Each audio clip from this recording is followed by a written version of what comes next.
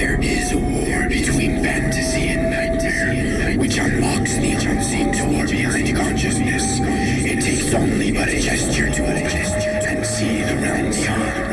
This is the dark verse.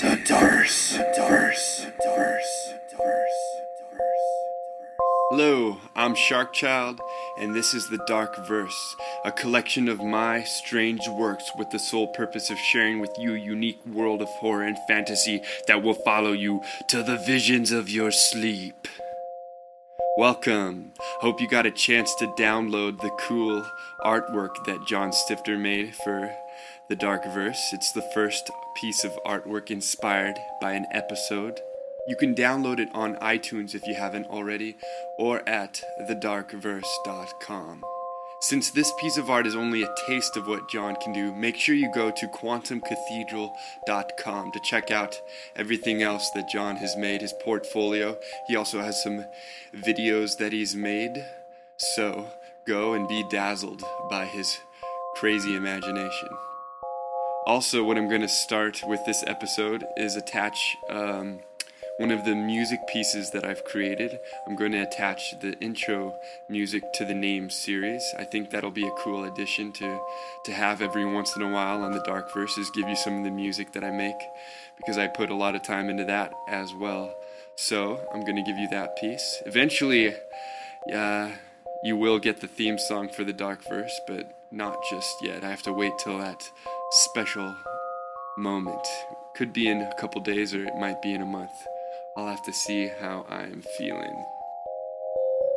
Enter into the realms of names, a place found within the pages of the Dark Verse, where faces mean little and words mean everything. I would like to introduce you to episode 21, a name and a humble ally of the bizarre, Feltfoldhart.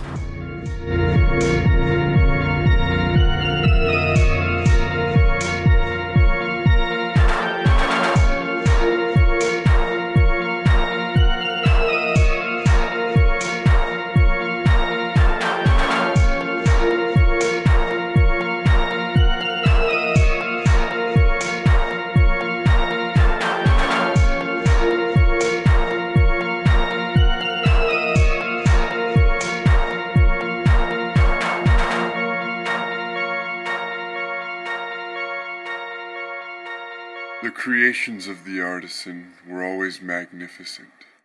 Every detail, contour, and finish orchestrated a perfection of visual embrace. The way his completed works mesmerized the most critical of art, and the most cynical of achievement, proved his worthiness to all who might own, or if but see, a piece of his allotted mastery. Even in touch, his work marveled no less. A blind man would have been amazed. The work that came from his hands was embodied by nothing less than a craftsmanship inspired by the heavens. What a gift he had, and he did not spoil it. There were many different mediums for the artisan's work, but there was one he greatly preferred. He used wood, marble, and clay, but his favorite and domineering preference was bone.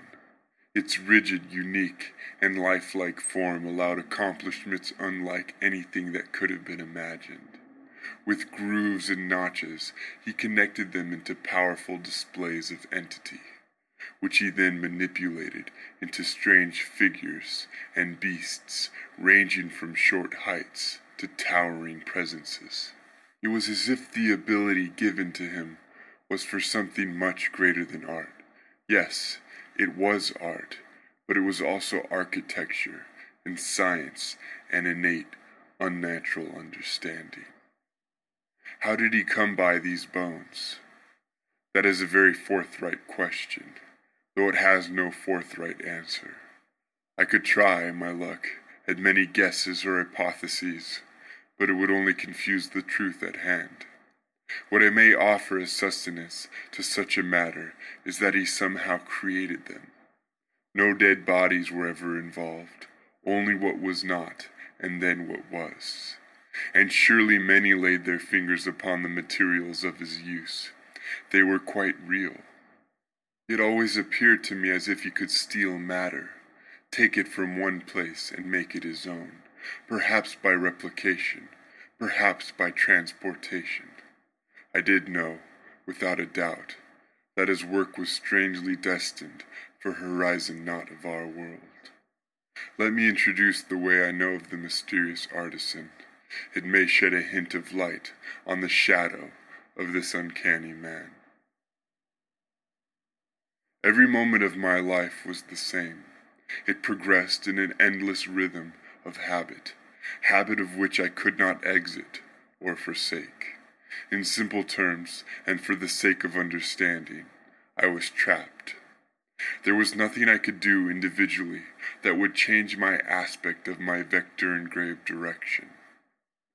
I was not what would have been expected of me to be. I was robust and strong in my age. I was diligent and unwavering. And I was very so accountable. I had no grasp on the world around me, but I understood life and the essence behind it well. There were many things I could not see. There were many things I could not feel. This was the skeleton of my existence. One day, there was an intrusion into my home. It was not clear the exact scope or duration of it, but it was enough to send me convulsing off of regularity. I was taken from my place of residence, suddenly, and at what first seemed to be cruelly. 5 fingers held fast around me, gripping me, cradling me. I felt gentle sweat barely seeping from the hand's pores.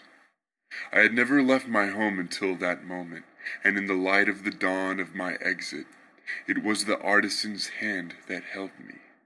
I was chosen not out of chance, but out of proximity and bond. It was an experiment that could have ended the very hand that held me, but I continued to live, and the hand continued to hold. When the hand did release me, I was out of my element, bizarrely surrounded by an atmosphere very foreign. The air and its touch were different. The degree of heat was foreign. I was quickly placed onto a warm bed of what appeared to be algae. Upon my impact, a small pool of equally warm water appeared at my base, seeping through the green as I weighted it down. Then, walls of the same algae were placed against all of my sides, and finally, on top of me, boxing me into a humid habitat. I immediately began to panic, and my movements began to drastically cease. Everything grew hazy, and my acute will became lethargic. A very dismal moment approached. The end of things verily tapped upon my insides, and stroked me further from vitality. But at what felt like the turning of time and the shifting of existence, 4 sharp tubes plunged into me, easily piercing my tissue. Fluid churned as it was pumped into me. A mechanical machine outside the bounds of my greenery case hummed loudly. My movement returned, and all but the liquid entering and exiting me kept me from fully returning to that state of comfort I had always known. I began to change and grow. Pieces of my older self fell as I pressed against the algae walls around me, and soon thereafter the walls crumbled themselves. I did not, however, enter into an open space upon leaving. Another encasement waited for me, but it was much different. It was bone, and as I continued to grow, I stretched throughout and around its structure, embracing body and limb. When the growing finally stopped, everything was different. It is the perfect body. The artisan spoke to me. I could not reply. You are me, and you are your own. You are perfect. I flawed you and held you from your true potential. Now you have reached it. See yourself. The artisan pulled a large curtain down from a tremendously large mirror. allowing a reflection of myself to burn eyes that had just finished forming upon my face. I looked into a behemoth of creation. Maroon muscle and tissue saturated the skeletal frame of a giant. Huge feet rooted into the ground. Long legs rippled and supported a wondrous form with agile ease. A torso expanded further upwards, where 2 arms hung like large beasts. The left arm formed the body of an otherworldly animal, at which the hand was jaws lined with teeth, and as it flexed, a second hand came forth from the throat, pushing aside the jaws and revealing 5 stocky fingers.